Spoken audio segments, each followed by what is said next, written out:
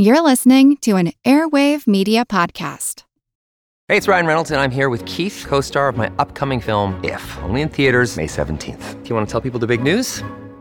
All right, I'll do it. Sign up now and you'll get unlimited for $15 a month and 6 months of Paramount Plus Essential Plan on us. MintMobile.com/switch. Upfront payment of $45 equivalent to $15 per month. Unlimited over 40 gigabytes per month. Face lower speeds. Videos at 480p. Active Mint customers by 531.24 get 6 months of Paramount Plus Essential Plan. Auto renews after 6 months. Offer ends May 31st, 2024. Separate Paramount Plus registration required. Terms and conditions apply if rated PG. Mom deserves the best, and there's no better place to shop for Mother's Day than Whole Foods Market. They're your destination for unbeatable savings. From premium gifts to show-stopping flowers and irresistible desserts. Start by saving 33% with Prime on all body care and candles. Then get a 15-stem bunch of tulips for just $9.99 each with Prime. Round out Mom's menu with festive rosé, irresistible berry chantilly cake, and more special treats. Come celebrate Mother's Day at Whole Foods Market.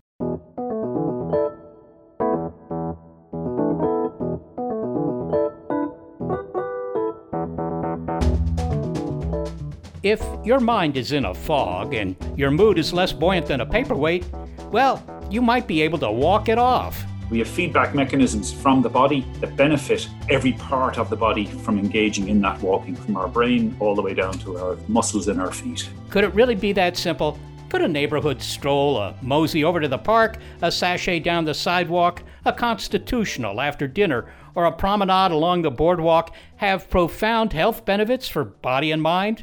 Well, the answer is yes, and there may be evolutionary reasons for that. I'm Seth Shostak. I'm Molly Bentley. Welcome to Big Picture Science, produced at the SETI Institute. In this episode, why your boots and your bodies are made for walking. And that's interesting enough, but surprising research tells us that the bodies of large dinosaurs were also built to amble, and even some fish today. And we all evolved from fish. So, from the mechanics to the benefits, and whether you have 4 fins, 3 toes, or a pair of legs, get ready to talk the walk.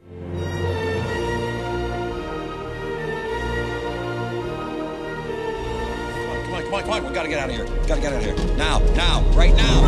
Go, let's go. Hey.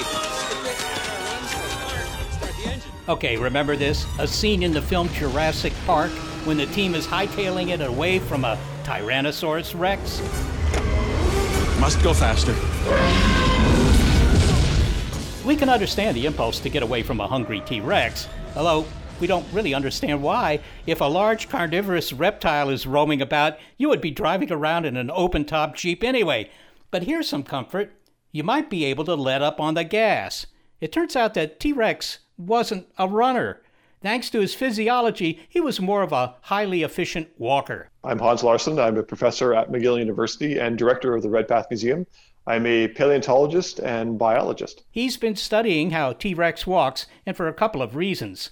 We may all identify with the first. So one reason was just to find out, for just plain curiosity, like how fast were these guys? How fast are they? Well, we clocked the T-Rex to 32 miles an hour. T-Rex? Mm-hmm. You said you've got a T-Rex? Uh-huh. Say again. We have a T-Rex. We're working on this project trying to understand what the ecosystems, and in particular how energy is flowing through food webs within these ancient ecosystems. And the only way to know that is to find out how fast and how much energy it takes for these guys to run. Dr. Larsson and other scientists concluded that T-Rex was not built for speed after studying the body plan of 70 species of theropod dinosaurs, that is, a group of bipedal dinosaurs. The scientists modeled how much energy each dinosaur would expend moving at different speeds, and one conclusion, smaller theropods could afford to make a dash for it, while larger dinos, those weighing more than 1,000 pounds, could stroll their way to a meal. Walking in any sort of terrestrial locomotion, or let's say locomotion period, comes with incredible trade-offs. Whether you're swimming, walking, or flying, the investment that you make into developing and evolving those particular organs, it has some kind of priority, and that takes away from other things. So if we look at humans, for example, our legs weigh about 40% of our body mass in a normal person. So practically 50% of our body is invested in our legs. Wow. Well, that's pretty good. Well, what was the percentage in T-Rex? It looked to me like, at least the ones I see in the movies, had pretty big legs. Exactly. So the actual number is a hard one to get because we don't know how muscular they were. We can get some pretty good estimates, so like between 30 and 40%, but we don't have a really, really good number for that. Okay, so T-Rex was famously on 2 legs, not 4. What are the trade-offs there? Because it seems to me that 4 legs would involve, I don't know, less wear and tear on your feet and your legs. And after all, the fastest critters we know about today are all 4-legged ones, cheetahs and whatever.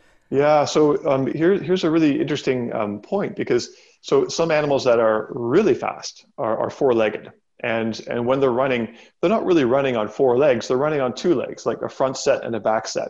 And they have this incredible back spring to sort of launch and for these legs to sort of meet and extend and meet and extend. But having a set of legs in front and a set of legs behind seems to be like this real sort of major innovation for high speed. 2 legs, though, brings with it something that I think is not as appreciated, and this is endurance. And so humans are famously great endurance runners. We're not super fast, but we can go really far at a pretty good pace. And the same thing applies for 2-legged dinosaurs as well. And what we were finding was that there's this broad spectrum, and that spectrum played out evolutionarily in a very interesting way. Most of the giant carnivorous dinosaurs, like Allosaurus, Carcharodontosaurus, Giganotosaurus, and the Abelisaurids, had relatively short hind limbs. And so these were like, I wouldn't say they're stumpy, but they're like gigantic animals, multi-ton animals with relatively short hind limbs. And then when we looked at tyrannosaurs, which are equally multi-ton animals, their legs were actually longer. And what we calculated from this was that they weren't necessarily faster. They were all coming in at about the same pace. Let's say like the biggest ones still coming in at about 20 kilometers per hour. But what they were is actually more efficient, like way more efficient. And so this gave us the idea to keep on exploring and hypothesize that these are more or less endurance runners rather than sort of fast cheetah-like or ambush predators. I see. These guys, well, you mentioned that they go about as fast as a bicycle. Yeah, so about 20 kilometers per hour, or about a bicycle speed, like sort of medium-paced bicycle speed. But they were probably able to sustain that for a very long time. If I'm a predator, right, on the one hand, I want to be able to outrun the prey. There's no point in seeing a gazelle over there or whatever the Mesozoic equivalent was if I can't catch it. But on the other hand, it might take me all day long just to find the gazelle. So what was the trade-off for T-Rex? So chasing down the prey is one part. Finding the prey is the other. So how much is spent just sort of cruising around the landscape, looking for things? And it turns out that more energy is often spent doing that than the chase. And so being really efficient at walking provided, what we think, these big-bodied tyrannosaurs this ability to cruise over broad landscapes with pretty high efficiency, greater than any other large carnivorous dinosaur. Now, you're interested in how these guys got around, but an obvious question is, how do you know? I mean, you've said that we don't really know what their musculature was like, so you're just studying bones, and, what does that tell you about how they walk? How do you know how they walk? So we have a few lines of evidence on this. So one is that we can look to like sort of comparative anatomy. So there are lots of animals that are closely related to T-Rex, like living today, like birds, crocodiles, reptiles, you name it. And in most cases, many of these muscles are quite comparable. So we know exactly where muscle A starts and ends. And we can look to the fossils to look for muscle scarring, and we can reconstruct those on that. And people have been doing this for decades. And so we think we understand the muscular, at least like the sort of origin and insertion of every single muscle in the leg of a T-Rex and other dinosaurs as well. What we also know is what the end of the bones look like the joint surfaces. So we have an idea for how far the knee could extend and flex, how far the hip could do the same thing, in the ankle. So we have a pretty good idea for range of motion for all these joints. And we have trackways. And none of the trackways for tyrannosaurs are running. They're all walking. When you say trackways, you mean footprints, what I would call footprints, right? Exactly. And there are lots of phenomenal footprints of dinosaurs around the world, including from tyrannosaurs. But we have at least that to give us an idea for how far a single step would be for a footprint of that size, which then we can look to actual fossils for and measure, like, here's how big the foot is, here's how long the leg is, here's what the stride length would look like. Another thing that we do know about tyrannosaurs, this is probably the case for most dinosaurs, but we have really good evidence for tyrannosaurs in particular, in that they were living in flocks or packs. And so this herding or sort of group behavior seems to be the norm for all dinosaurs. And with this picture in mind, think about these sort of high endurance running predators and compare that to modern day or living high endurance predators. Most predators today are not that high endurance. So a cheetah conks out just after like 30 seconds. Lions and tigers, same thing, like they can go for a few minutes, but then the chase is done. And so many of these large-bodied predators are really fast, but not really high endurance, unless we start to look for other animals like dogs. And so dogs and wolves are a really good example of a kind of a predator that has really good endurance running. And it might be for those reasons that actually dogs are sort of quote unquote man's or humankind's best friend, because they really do keep up to us. And this, I think, would be a great analogy for especially tyrannosaurs, these sort of high endurance running, pack hunting predators. I've had to run after a wild turkey. I was making a student film. It's a long story, and I don't need to go into it. But it turns out that turkeys can run really fast, like 23 miles an hour. They can almost keep up with Usain Bolt. Yeah, so and this is true of most birds. Birds are exceptionally fast, and when you layer onto that their incredible physiology, like the way they breathe through this one-way airflow lung system and fill up a large part of their skeleton with air at the same time, they can actually have really high endurance. And so humans can outrun almost anything on the planet, endurance-wise, including horses. But there's only a few that we can't. Dogs are some, and ostrich is another. Everyone who has seen Jurassic Park, and I believe that's just about everyone, recalls when the Tyrannosaurus was approaching our heroes, and it stomps the ground. I mean, it isn't soft on its feet. It causes the coffee in the coffee cups to shimmer and shake and so forth and so on. And there's this loud thump. Would that have been accurate? I don't think so. Even when, so if you're standing beside an elephant and the elephant is walking by you, your coffee cup is not shaking on the table in the same way. Like, you'd have to be right beside the elephant. And so I think that this was just a sort of cinematic license going on. However, so elephants and T-Rex have these big, elephants we know have a big sort of softening cushion underneath their feet, a fibrocartilage pad, where as their foot is pressing on the ground, it kind of squeezes that, like a sponge ball. Tyrannosaurs, based on their size and based on their foot anatomy, probably had something similar as well to sort of soften the impact every time they're landing on the ground. I have to say, when I look at birds, which I guess are dinosaurs, a lot of them, the pigeons out in the backyard, they bob their heads as they move. And I'm thinking, man, that's got to be an expensive thing biologically, because now their brains have to compensate for the fact that their eyes are, darting back and forth. Is there any reason for this? And if so, did T-Rex also bob its head when it was moving around? Yeah, I mean, it's a fun question. And so when birds are bobbing their head, and this happens for all birds when they're walking, like if you look at an ostrich walking, what they're doing is they're stabilizing their head and letting their eyesight sort of catch or burn in that picture. And so it gives them high acuity for what's going on around them. And so it's a really good selective advantage for that. That being said, probably Tyrannosaurus and all carnivorous dinosaurs probably bobbed their heads. When I was a kid, I figured that the big step in the evolution of Homo sapiens was standing up. But these guys were, 100 million years ago, and they were standing up. So I suppose that being bipedal, that's an old invention. So the very first bipedal animals were coming out around 220 million years ago. And it's only happened twice. Like, this is rare. Like, so there are bipedal dinosaurs and very close relations to them, and bipedal humans or hominoids. And so bipedalism is extremely rare. And as we start moving closer to birds, being bipedal certainly facilitated the origin of wings. And there's a lot of dinosaurs that were evolving just before the origin of birds that had wings or wing-like arms. Hans Larsson, thanks so very much for speaking with us. My pleasure. Hans Larsson is a paleontologist and a biologist and the director of the Red Path Museum at McGill University in Montreal. What an interesting interview. Seth, now, what Dr. Larsson said was that T-Rex was an endurance walker, but that he also moved at the speed of a bicycle.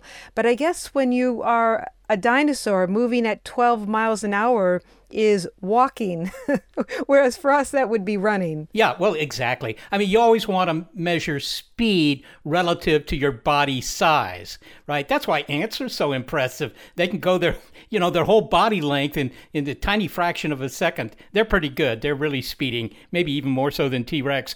But, what I thought was interesting was the way Dr. Larsson explained the trade-off that, evolution has to make between going really fast and being able to bring down your prey and just sort of ambling over the landscape to find your prey. Right, and also the idea that if the energy is going to go into certain parts of your body, it's not going to go into other parts of your body. So in the case of T-Rex, much of his body is invested in those great big legs, but maybe less in his, for example, maybe his arms, those tiny arms. Yeah, those tiny little arms, they've been a mystery for a long time. People have offered all sorts of theories about, what they did with those tiny arms. And, things such as, holding on to a mate or just holding their food or just having them dangle there and they don't do much of anything. But I did see a paper recently that suggested that these tiny arms, they might be tiny, but they were good at slashing. So that might be interesting to T-Rex. Less interesting to the victim of a T-Rex, but very interesting to T-Rex. Yes, indeed. It sounds like the bottom line is that one of the trade-offs for humans is that maybe we can't go fast, but we do have endurance. We can go a long ways. And in that way, we are like a T-Rex. We can walk for a long time.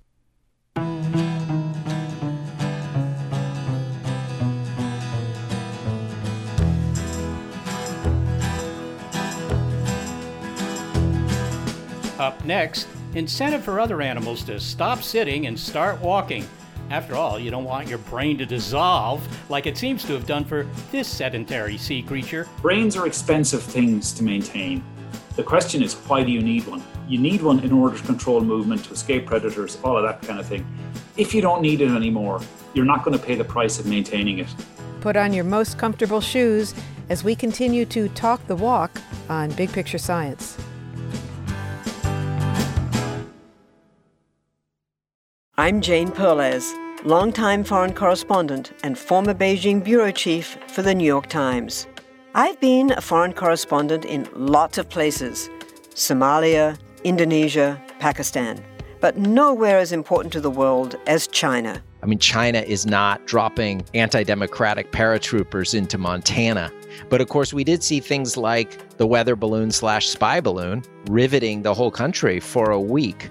This is Face Off, an 8-part series in which we'll take you behind the scenes to key moments in the tumultuous U.S.-China relationship. We'll speak with a diplomat, a spy, a tech reporter, a U.S. admiral, even Yo-Yo Ma. Plus, my pal and noted China historian Rana Mitter joins the conversation.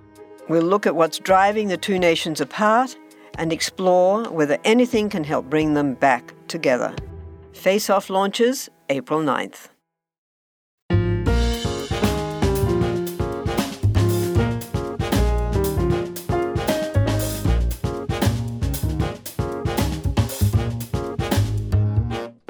The science evidence is clear. The way to get a leg up on the world is to hoof it. Not only are humans built for locomotion, but walking has profound health benefits for the muscles, the heart, the brain, the gallbladder, the pancreas. Well, I'm not so sure of those last two, but I am interested in the fact that walking can reverse aging of our brains. That's why neuroscientist Shane O'Mara at Trinity College Dublin is concerned about the detrimental health effects that accompany our increasingly sedentary lifestyle. Dr. O'Mara says the aphorism that sitting is the new smoking is only somewhat exaggerated. For one, not walking can change your personality, and not for the better. And what we know is that people who are sedentary have predictable changes in certain dimensions of their personality. They become less open to experience, they become slightly less agreeable, and they become less extrovert. But if for some bizarro reason you're not particularly interested in being alert, more relaxed, agreeable, having a healthy heart, or reversing the effects of time zero on your gray matter, well, maybe you'd be interested in walking for the joy of it. His book, In Praise of Walking, A New Scientific Exploration, presents both the reasons why our minds benefit from motion and the sheer pleasure of perambulation. Benefits are not limited to those who can just throw on a pair of wellies in response to the beckoning green hills and dales of the Emerald Isle. Shane O'Mara celebrates any kind of walking, including urban walking. But if you require, as I do, a little more motivation to get moving, well, he can provide it. Let's just say that his tale of the sea squirt, a marine invertebrate, is a cautionary one that gives new meaning to the term staying put. But let's start with a definition of sedentary for humans. Physiologically, sedentariness is generally defined as less than about 5,000 steps per day. So walking less than about 4 kilometers a day. Okay, so to put this in context, you said we should aim for about 5,000 steps a day. I say less than 5,000 steps a day is regarded as being sedentary. Oh, I have a feeling you're going to raise that bar for us, aren't you? I'm going to raise that bar an awful lot. My usual advice is to do 5,000 more than whatever you're doing at present. We're built to walk, 15, 18 kilometers a day in, day out. Okay, to put this into context, though, and probably maybe painful context, under 5,000, you're considered sedentary. How many steps do you think it takes us to get from the couch to the kitchen in the average home? Oh, probably not very many at all. In my own house, from my bedroom to my kitchen is 38 or 39 steps. So down the stairs and into the kitchen. And we know from new generation of step counters that there are many people who just don't walk very much at all. They spend a lot of time sitting around 8, 10, 12 hours a day on the couch or getting up from the couch to go to the cupboard to get some snacks and then sitting down again. There are a lot of benefits to walking. You write how it improves our lungs, our heart, and our brain health. But Shane, doesn't any kind of exercise help with our mind and our body? What's unique about walking? First of all, you're correct. Every form of exercise is good for you, so long as you're not injuring yourself. But what's unique about walking is something very simple. Walking is the kind of singular adaptation that humans have. And it is something that we evolved to do very early in life. And it's something we can continue doing right throughout the course of life. There are very, very few, if any, 88-year-old American football players. But there are lots and lots of people who can walk and walk a lot at that age. And we have feedback mechanisms from the body that benefit every part of the body from engaging in that walking, from our brain all the way down to our muscles in our feet. What is it about walking? I mean, maybe to answer that, you could explain what it is our bodies are doing when they walk. It's kind of a mechanical feat, if you pardon the pun. Yeah, no, so I think the problem we have is we don't have enough words to describe walking, and I think there are many, many different types of walking. So if we take the very, very simple example of getting up and walking to the cupboard to get a bag of potato chips. Okay, just to be clear, you have mentioned potato chips now twice in this interview. I'm just saying, they might be on your mind. I mentioned snacks the first time. Okay. Anyway, but think about it in the following way. What you have to do is send a command signal from the brain, and that command signal then initiates a whole series of changes. You have to mobilize a whole series of brain and body systems that were previously quiescent. And as you are starting to stand, the vestibular system, which is this system in the inner ear, its job is to stabilize the position of the head as you are getting up to move. And then when you get up, you must actually move. You must send signals to the muscles of the legs saying, start walking. I'm exhausted just listening to the description of walking. I don't know if I have enough energy for walking now. But it is automatic. So what you describe sounds complex. But yet, when we go on walks and we get into that rhythm, you could feel that you could walk all day. Yeah, and that's the key point. The word rhythm that you've used is exactly the correct word. There's a rhythm to it. You initiate the movement, and the movement is executed automatically. In fact, as you said, it would be tremendously exhausting to have to pay attention to every footfall that you make. You support something that neuroscientists call a motor-centric view of the brain. And this, I believe, is the idea that the brain evolved to support movement. Is that the idea? That's exactly the idea. The question really comes down to, why do some living things have brains and other living things don't? We move around, animals move around, but trees and plants don't. So the idea is very simple. Those non-moving organisms, those non-motile organisms, don't need a brain because they're not moving. Well, this is best illustrated by the life of the sea squirt. Now, you write about this in your book. It's an incredible story of evolution, but it's also an allegory in some ways, and we can get to that in a moment. But the adult sea squirt remains fixed to a bit of rock or coral as an adult. It has no brain at that point because it's eaten it. It didn't start out that way. So, Shane, what does the life cycle of the sea squirt, which is this marine invertebrate by the end of its life, what does that reveal about the relationship between brains and movement? Yes, so the sea squirt is this amazingly beautiful creature. If you look up some images, you'll see they're just staggering in their beauty. And when they're in their larval stage, they move around, they know up from down, they have a very primitive eye, so they can detect light, they hunt, and they have a spinal cord. Without that, the kind of swimming rhythmic movement that it engages in wouldn't be possible for it. So they're in the same huge animal family that humans are in, because we also have spinal cords. But as they mature, they attach themselves to a rock with an adhesive disc, and they change their shape over a period of a few days to maybe a week or two. And the first thing they do is ingest their own central nervous system. And its brain, because it doesn't need it anymore. It doesn't need it anymore. It absorbs it as a source of energy. Brains are expensive things to maintain because they control so many things and look after so many functions. So the question is, why do you need one? Well, then you need one in order to control movement, to escape predators, all of that kind of thing. If you don't need it anymore, you're not going to pay the price of maintaining it, because the functions that it has evolved for, to help you hunt, to find a mate, to get away from predators, all of those kinds of things, no longer count because you are stuck to a rock. You're making the case for brains. Yeah, in essence. And the view is entirely uncontroversial in neuroscience. But what's become clear in the last couple of years, if you think about how we approach the study of the brain, typically we've done things like look at the visual system or the auditory system or taste or whatever it is, and we've chased the stimulus into the brain. But what is now clearly the case is that the brain is not organized for generating movements along the lines of inputs that it gets from these various systems.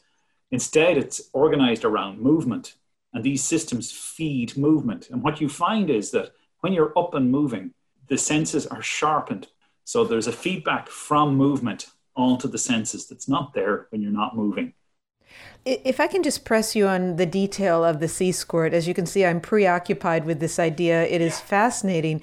How does the sea squirt absorb its spinal cord and its brain? I mean, those cells are literally absorbed into its body? They're digested, basically. They're no longer maintained. You have scavenger cells that come along and chew them up, and that's it. They're gone. Well, the image is kind of scary, isn't it? And this is where it gets into the allegory, because all of us sitting at our desks all day or sitting, on our couches, wherever it is, it's a cautionary tale that we are kind of becoming the sea squirt with the dissolving brains. Yeah, but it's not just an allegory. We know actually that frailty, for example, is a real consequence of people being bedbound for weeks at a time. You lose muscle mass when you're not engaged in movement. And there's a whole load of other changes like this from sitting around. So a sedentary lifestyle is actually very bad for us. And we do need to somehow incorporate movement into our everyday lives. We're certainly not built for sitting around for 11 hours a day. Have you ever seen images or video of the octopuses that can walk along the ocean floor? They're very, very eerie and quite amazing. And that actually tells you something interesting as well, that you don't really need necessarily to have a skeleton in order to walk, that there are other ways of moving that are with limbs that are not attached to bone that get you from place to place, but much less efficiently than if you had a skeleton. Is one of the reasons walking is efficient and beneficial to humans is that it frees up our upper bodies. So we can move our torsos, we can hold on to things, we can look at the horizon. Yeah, so there are lots of theories out there about how it is that humans came to have the kind of unique body form that we have.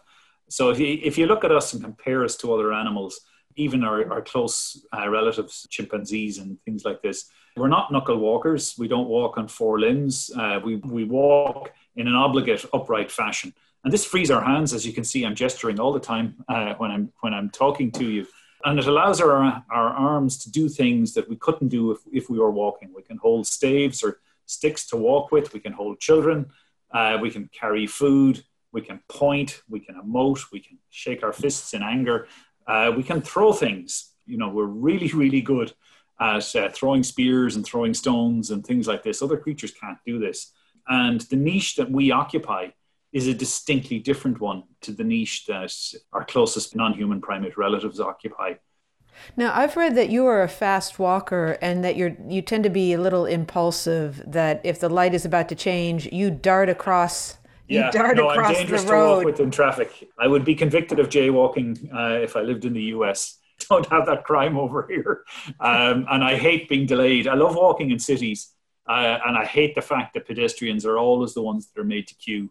And not just pedestrians. People, one of the things I focus on in the book is the problem that walking in cities presents for people who are old or who have mobility impairments. And that, crosswalks with traffic lights are designed for young adults who can walk at around about 1.2 meters a second. But if you're on a frame, if you're on a crutch, or if you're in a wheelchair, this presents a particular problem because typically you will walk or move much more slowly than this. So I have a general dislike of cars and pedestrians mixing. I think we need to design our towns and cities so that cars are kept away as much as is possible from our pedestrians. And I've seen many lovely pictures from the US since COVID has happened, with streets being reclaimed for pedestrians. And it looks great. That's happening here as well. So maybe it's one of the positive outcomes of COVID that we've actually discovered that we can make our cities nice places to be by getting cars out of them. You must walk just about everywhere that you can walk. How many steps do you take a day? So today, if I hadn't had this conversation, I would be out walking now. Shane, that's so hard so to hear. Go out afterwards. So yesterday I did about 14,000 steps. Today I'm not terribly happy. I've done about 8,000, but I'm going to pop out and do a quick 5,000 before I. So that's your way of saying that this interview is having a detrimental effect on your health as well. Look at this. All right, then we should wrap this up so we can get you up on your feet as soon as possible. Does it matter how fast you walk, Shane? Because some people will say that walking doesn't count as exercise unless it's speed walking, but it sounds like you're saying that doesn't matter. Yeah, no, I think people have to be have a sense of what they mean by exercise. And, when you start to try and define exercise, it becomes a little bit nebulous, doesn't it? What counts as exercise for you? If you're somebody who's got a mobility impairment because you're elderly, getting out and moving at, 2 kilometers an hour is good for you. Whereas, somebody in their early 20s is perfectly hale and hearty, walking at 2 kilometers an hour consistently is actually bad for you. Because we know that there's a relationship between walking speed and cardiovascular health. So I think we need to be reasonable about what's appropriate for the individual. And we need to think also about the purpose of the walk. Some of the best walks you'll ever have are a quiet stroll with another person where you're both engaged in kind of wonderful interpersonal synchrony, where there's lots of laughter and humor going on. And the mental health benefits of that will be absolutely fantastic for you. So, you really need to think about, this is why I say we don't have enough words for walking, because we have social walking, walking for cardiovascular health, we're walking for social protest, we're walking for lots and lots of different reasons. And we should be conscious of all of the different reasons for why it is that we might walk. Shane O'Mara, it was such a delight to talk to you. Thank you for joining us. Thank you so much, Molly. And we'll all imagine you taking a walk right now. Where are you going to walk to right now? Oh, it's really sad. I have to walk down to the local shop to pick up bread and a whole bunch of other things to prepare lunches for tomorrow. And snacks, perhaps? Maybe not. When the sun goes down o'er Dublin town, the colours last for hours old. The lights come on, the night's a song, and the streets all turn to gold. A gentle mist called heaven's kiss, like teardrops off an angel's wing.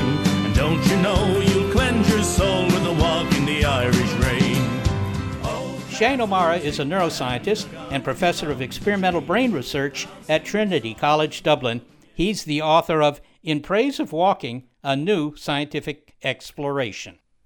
So, really interesting how important physiologically walking is for humans, but, I guess for other critters too, because the whole point of animals is that they move. That's how you can distinguish them from, everything else that's alive on the planet. And apparently, it's kind of a feedback mechanism that if you move a lot, your body's better for it.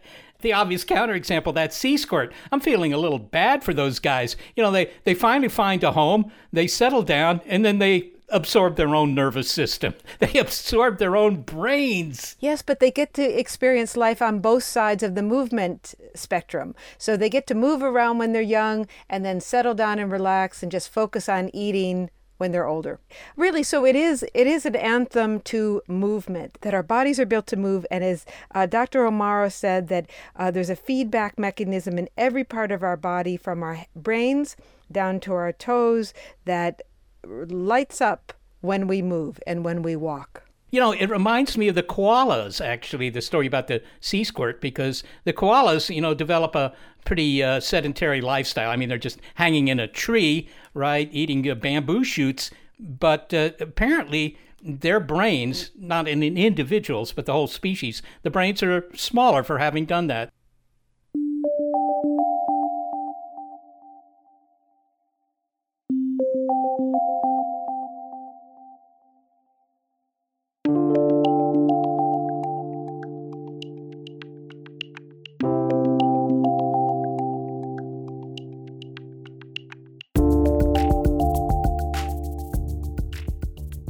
Turns out humans are not the only animals motivated to shake a leg. We discovered that approximately 10 species of fish are able to walk like salamanders on land. Next, the story of fish out of water. Let's get your Shanks Mara moving. We continue to talk the walk on Big Picture Science.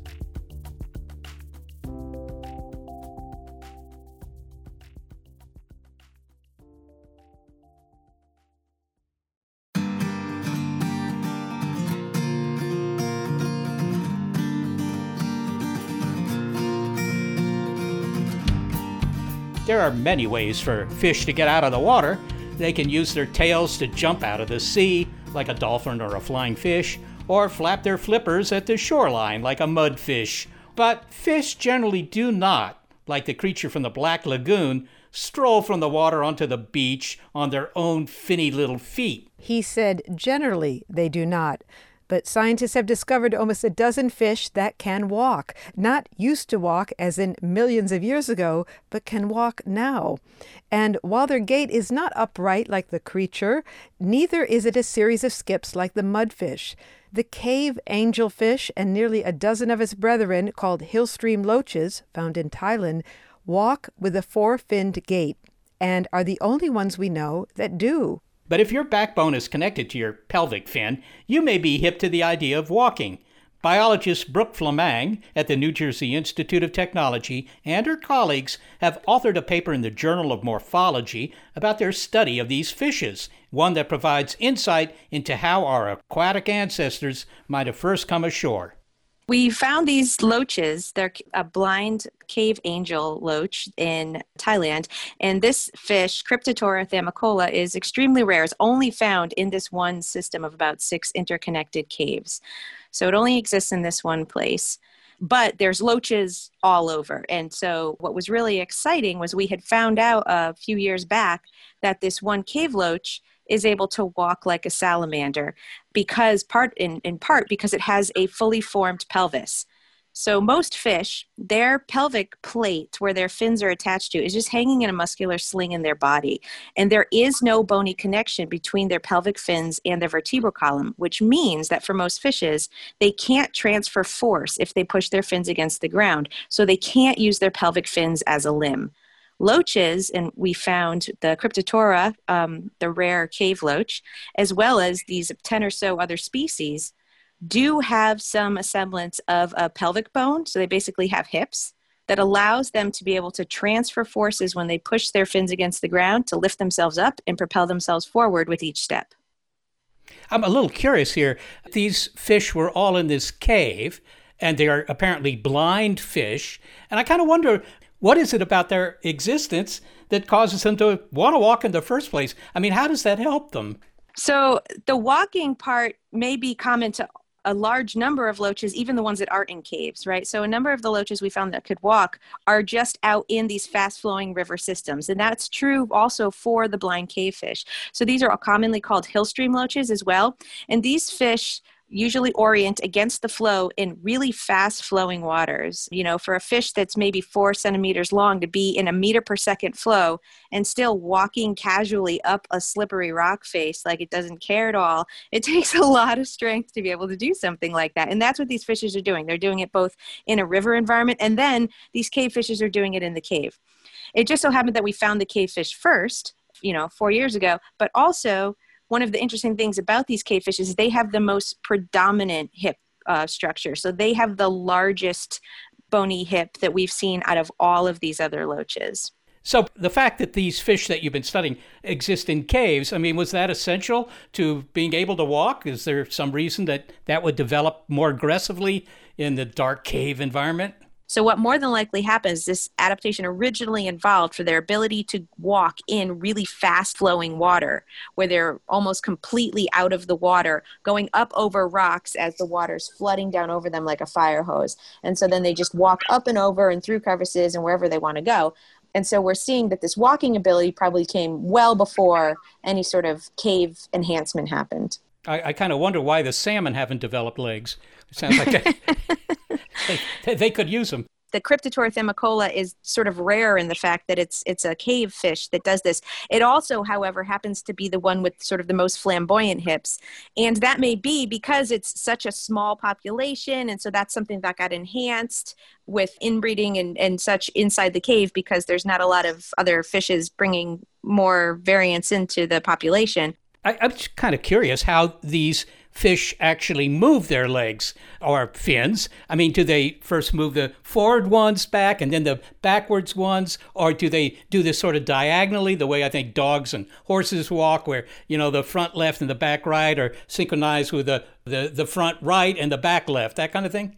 You nailed it. Yeah, exactly. It's called a lateral sequence diagonal couplets gait. So when you have the left front and the right back, and then it swaps to vice versa of that, the right front and the left back. And that's the alternating tetrapod gait that we see almost all quadrupeds doing at a regular slow walking speed. Well, how far could they walk? I mean, could they compete in the Olympic contests? I mean, or do they only go a foot or two?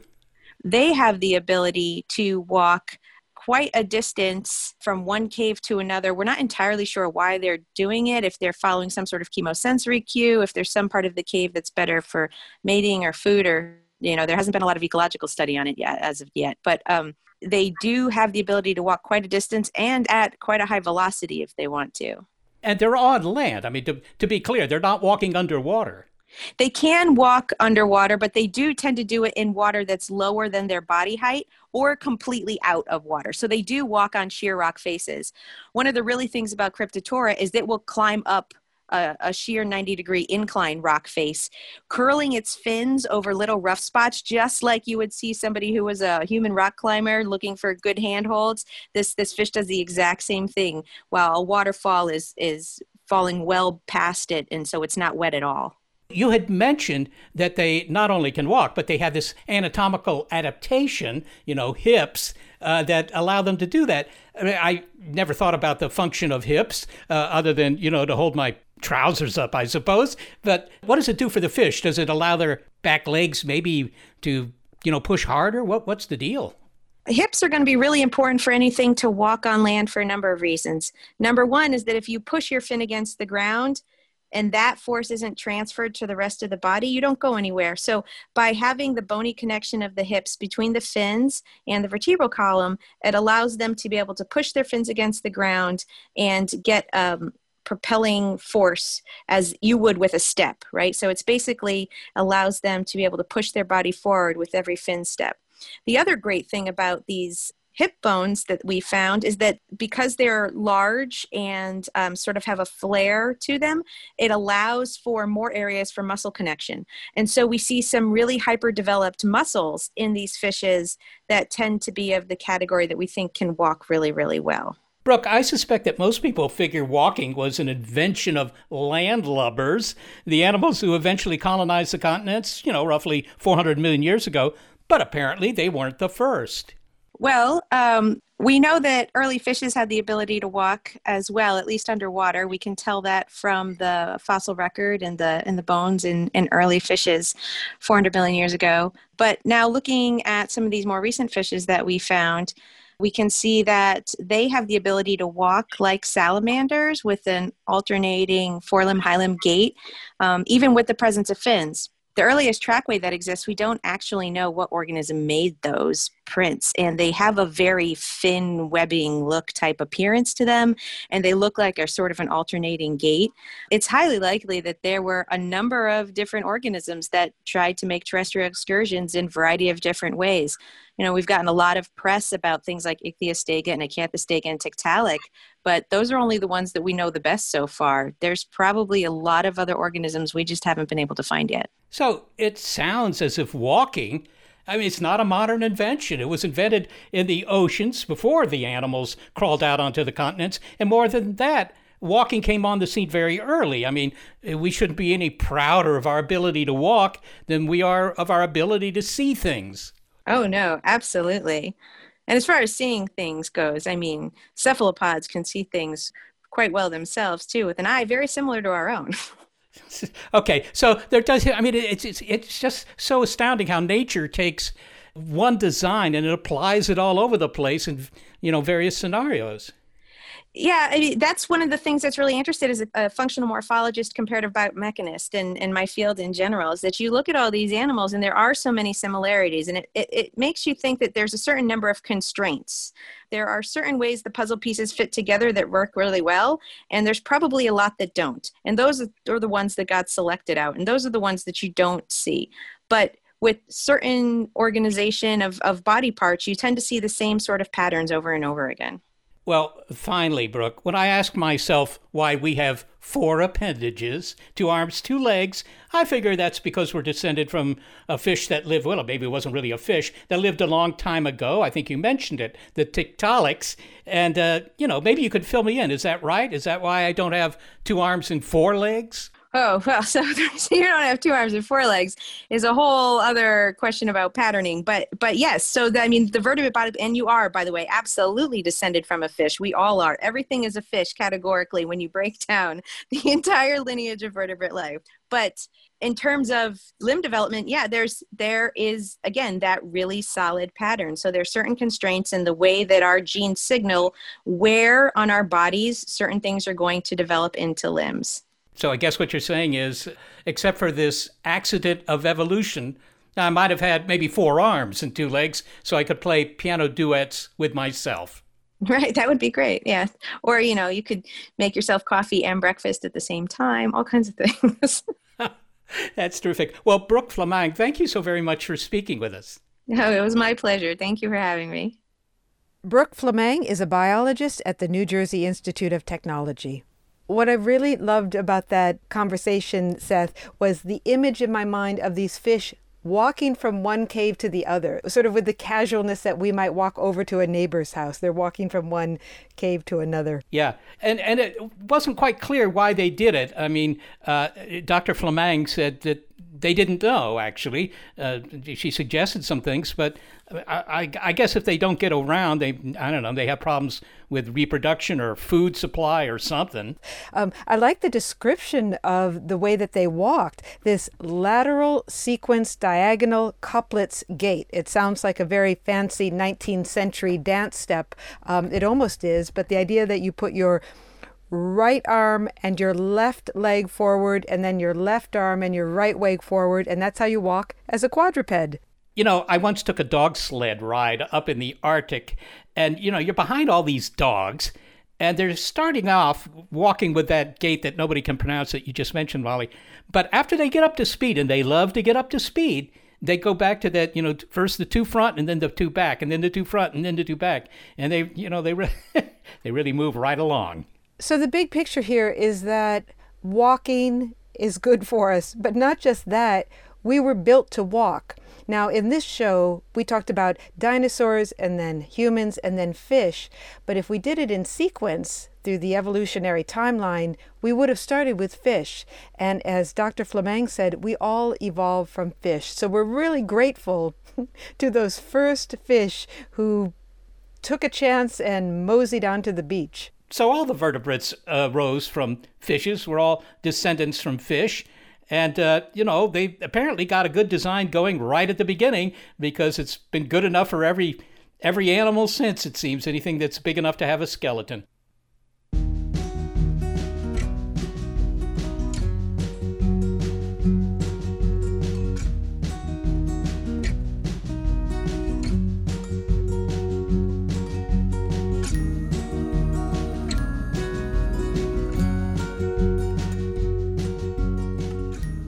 Well, we couldn't do this show without the producers who walk the talk, senior producer Gary Niederhoff and assistant producer Sarah Derwin. Thank you to both of them. I am executive producer of Big Picture Science, Molly Bentley. Thanks also to financial support from Rena Shulsky-David and Sammy David, and to the William K. Bowes Jr. Foundation. Big Picture Science is produced at the SETI Institute, a nonprofit education and research organization that investigates, among other things, life in extreme environments. I'm the Institute's senior astronomer, Seth Shostak. Also, a big thanks to our listeners and to our Patreon supporters. This episode of Big Picture Science on the evolutionary history and mechanics of walking is Talk the Walk. I have a silly walk, and I'd like to obtain a government grant to help me develop it. I see. May I see your silly walk? Yes, certainly, yes. That's it, is it? Yes, that's it, yes. Mm-hmm. It's not particularly silly, is it? I mean, the right leg isn't silly at all, and the left leg merely does a forward aerial half-turn every alternate step. Yes, but I think with government backing, I could make it very silly.